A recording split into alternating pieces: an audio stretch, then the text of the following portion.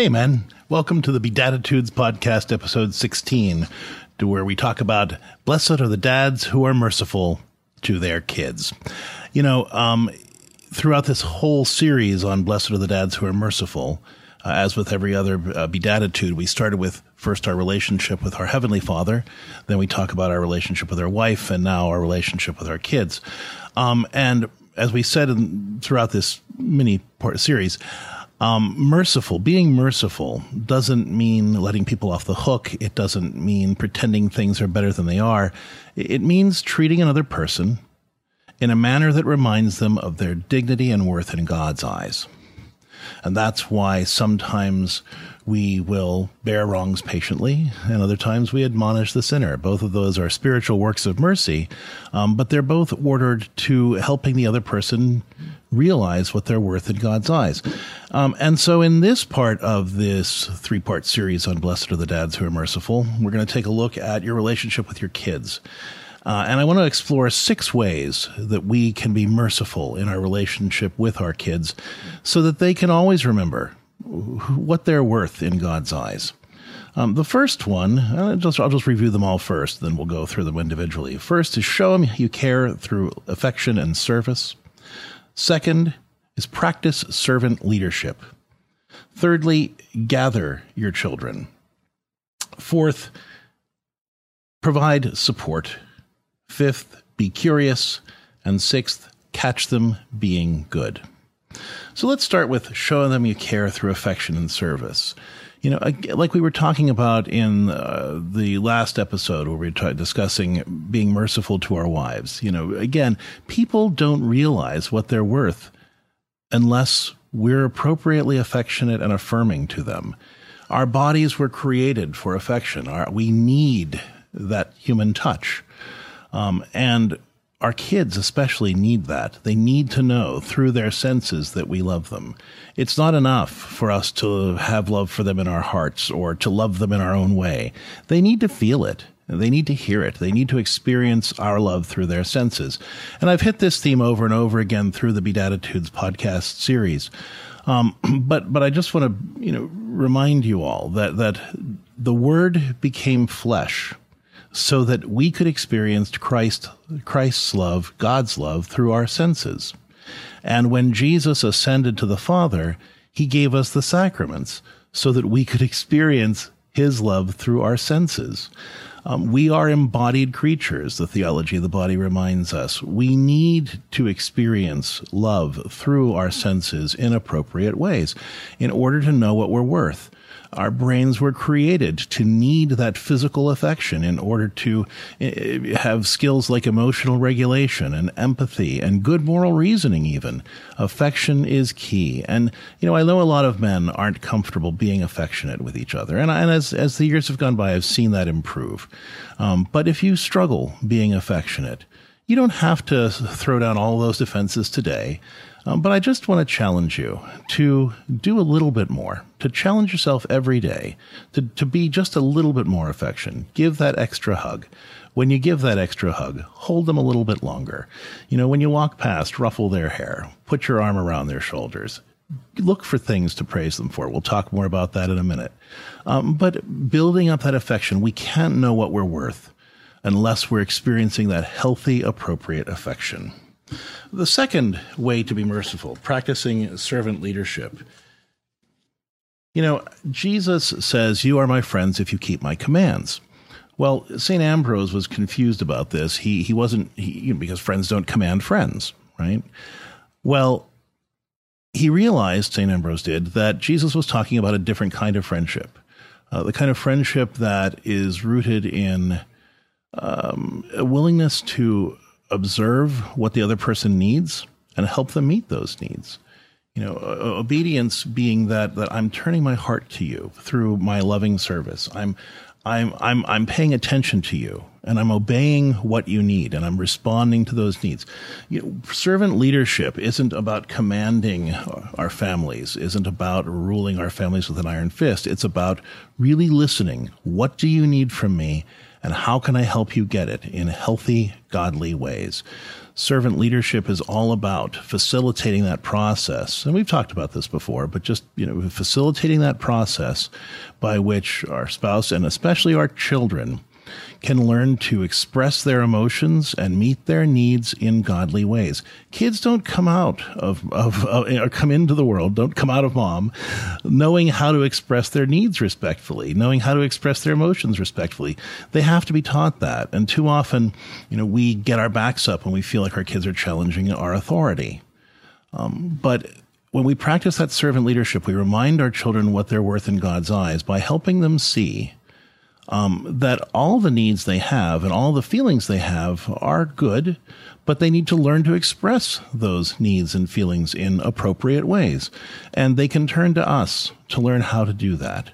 And so we practice servant leadership by recognizing first that we must listen to what God is trying to tell us through our children, and then teach our children how to meet those needs and feelings in godly ways. Now, sometimes we don't know how to express our feelings in appropriate and godly ways. Sometimes we don't know how to express our needs and feelings in godly ways. And if that's the case, then it's okay to say, this is something we can work on together. Son, you and I both struggle with our anger. Son, you and I both struggle to follow through on things. Let's keep each other accountable. It's okay to do that with our kids because, even that doesn't give away our authority. Right? That helps our kids respect our authority because what is authority? Authority isn't bossing people around, right? It's setting the agenda. It's facilitating the process by which change is made.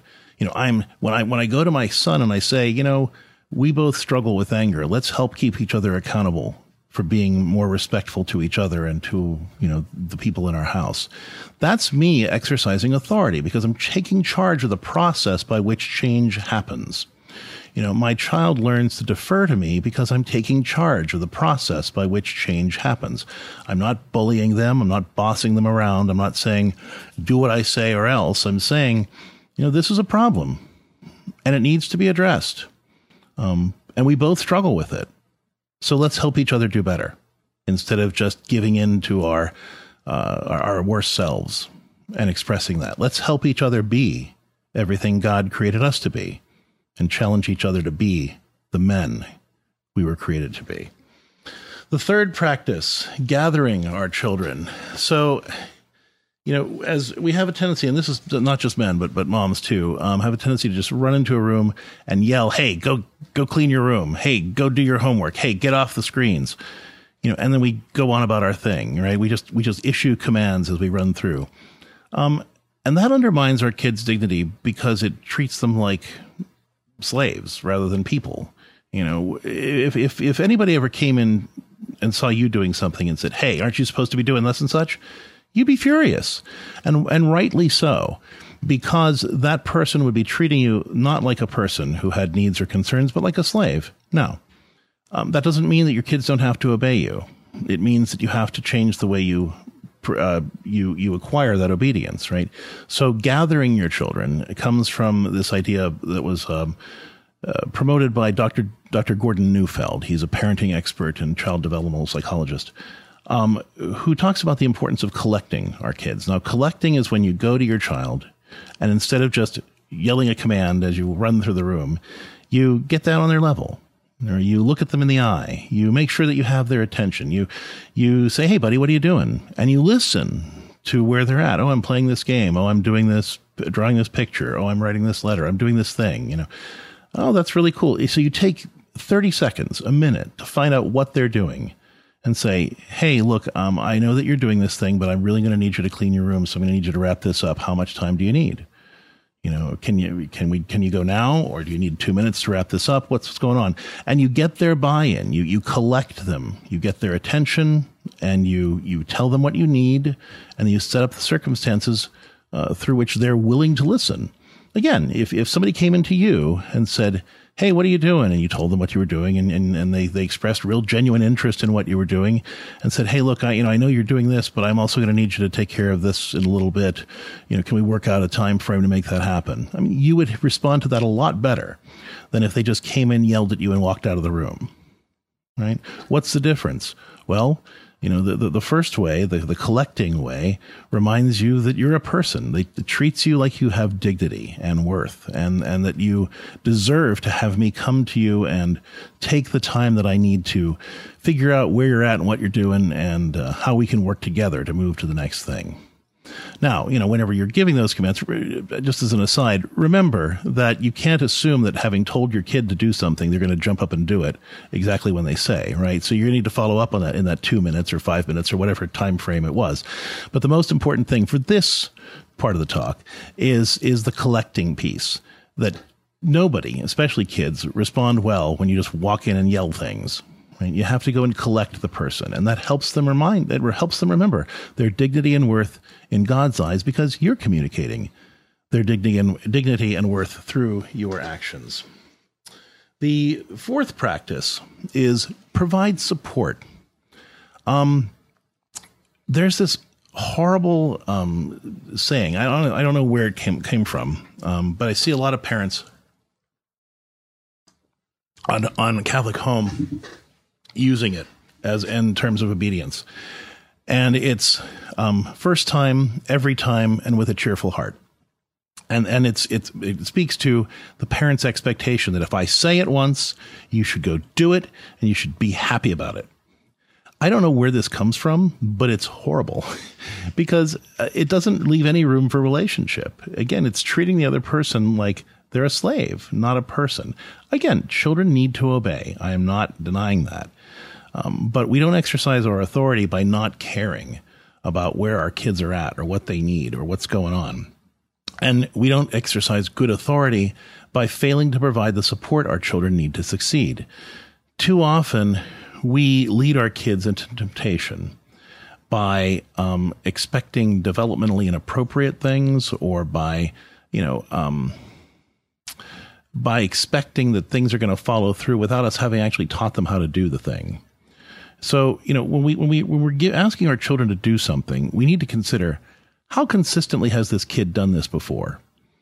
Are they really good at cleaning their room perfectly, or do they struggle with that? Are they really good at speaking respectfully, or do they struggle with that? Are they 100% performance, or are they kind of 50-50? They kind of get it sometimes. How much can I look at this kid and see, based on their past behavior, that they are capable of doing this particular skill, whatever it is, in lots of different contexts, consistently and well? Based on that assessment, I have to step back and say, what level of support do I need to provide this kid to help them succeed? So again, I am expecting them to obey. I'm expecting them to change. I'm expecting them to clean their room, or do their homework, or turn off the screens, or speak respectfully, or do all the million other things that I need my kids to do. But I'm approaching them in a way that says, what kind of support do I need to make that happen? So for instance, if I see that my kid's going to go into a situation that could be hard for them to handle, I'm not just going to say, hey, be nice to your sister. I'm going to say, hey, I know it's hard for you to be nice to your sister in this situation. What would that look like? How would you get your needs met while still being nice to her? Right? And I'm exercising my authority by facilitating the process that it allows change to occur. I'm not exercising a kind of false authority by just saying, hey, be nice to your sister. I'm recognizing that my child struggles with this, and I'm providing the support that my kid needs to succeed. Same thing with their room. Hey, I know that you really have a hard time cleaning your room to the level that I need you to. Let's go over what you need to do, and what do we need to do to make that happen this time? And we talk it out, and we figure out a plan where they're going to succeed. Right? So I'm providing the support they need to succeed at every stage. And that reminds them of their dignity and worth in God's eyes. Because what happens if I just issue commands and I'm constantly jumping on them for failing? I make them feel like a loser. Right? I make them feel like they can never win, like they're never going to be enough. Like no matter what they do, they can't get my love. They can't get my approval. That doesn't communicate their dignity and worth in God's eyes.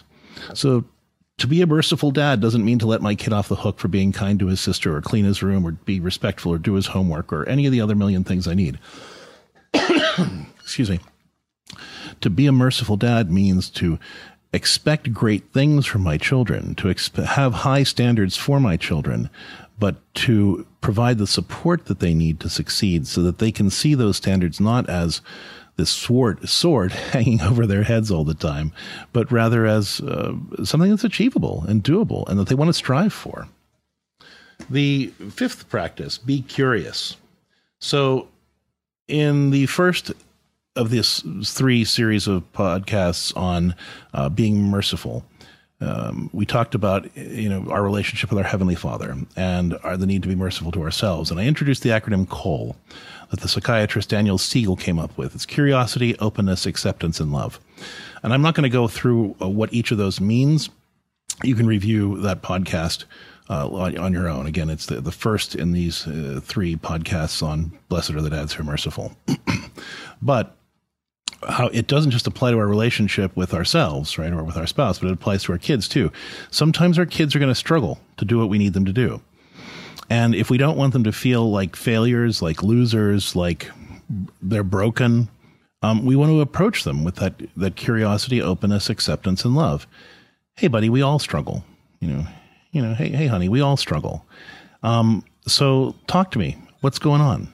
What's getting in the way? Right? That's the curiosity. The openness is listening to what they say and not saying, oh, that's stupid. That's ridiculous. Well, you shouldn't have to worry about that. That shouldn't be a bother. That shouldn't be a problem. No, I'm open to hearing what they have to say. I'm accepting, not as an excuse, but I'm accepting, okay, yeah, you know what? Dealing with that must be difficult for you. That's got to be really hard. So, and then I'm moving into love where I'm working for their good by saying, well, let's come up with a plan for handling that better. So instead of just yelling at them and making them feel like losers or making them feel like they can never win or making them feel like they're failures and are always going to be broken, I can approach them with that curiosity, openness, acceptance, and love that allows them to see that there is always a good motivation or a need behind even the resistance, even the struggles that they have. And if I can help them meet that need or deal with those struggles in healthy ways, then I can help my kids achieve all the things that they're setting out to do, all the things I want them to do. And, when I treat my kids in this way, they actually want to listen to me because they recognize that I have their best interests at heart and that I'm working hard to help them and be everything God created them to be. The last point in being blessed are the dads who are merciful to our kids is catch them being good. That's right. So when they do succeed, make sure that we're pointing it out. We don't have to throw a parade every time they do something well, but it is helpful to say, hey, you did a great job. I was really proud of you for being responsible. You were really responsible with that, or you were really kind to your sister. I really, see, you can do this. I'm really proud of you. Just pointing out, catching them being good is the best way to reinforce the idea that you are good and you can strive for better and you can be everything God created you to be. If I'm just yelling at them all the time, if I'm just barking at them, if I'm just correcting them, then I'm wearing out the relationship. I'm wearing them down. I'm letting them lose heart. But by looking for ways to build them up and point out the strengths that they have, then that gives me the credibility to go back and say, hey, you know what? I know you're struggling with this today, but I've seen you be respectful. I've seen you be responsible. I've seen you follow through. I've seen you do tough things. I've seen you have good self-control. What's it going to take to get you there here? How can we work together to help you do that again in this situation? Right? So by catching them being good, I'm not just patting them on the head and I'm not just giving them compliments. I'm setting the stage for helping them realize who they really are in God's eyes and making them want to strive for that in the times when it's difficult. So these 6 practices help us be merciful to our kids in ways that don't let them off the hook at all, and don't just pretend things are better than they are, but remind them of what their dignity and worth is in God's eyes and make them want to strive for it, and help us give them the support they need to succeed so that even when we give them really challenging things to do, they're willing to strive for it, because they know that we would never ask them to do anything that they weren't capable of, and that we would never ask them to do something that we weren't willing to give them the support they needed. I hope that you've enjoyed this section. I hope that you will pick up a copy of The Bedatitudes, 8 Ways to Be an Awesome Dad, because there's a lot more in the chapter that really unpacks all of this and would help you practice it. Of course, I'm always available for questions. I invite you to be a premium member of the Catholic Home Community and post your questions in the Home Builders Forum about this episode or any of the others. If you're struggling to be a merciful dad in any way, or want to share your successes in trying to exercise this mercy that lets our children know what they're worth in God's eyes, share it in the Home Builders Forum. I'd love to hear from you. But thanks for tuning in today, and God bless.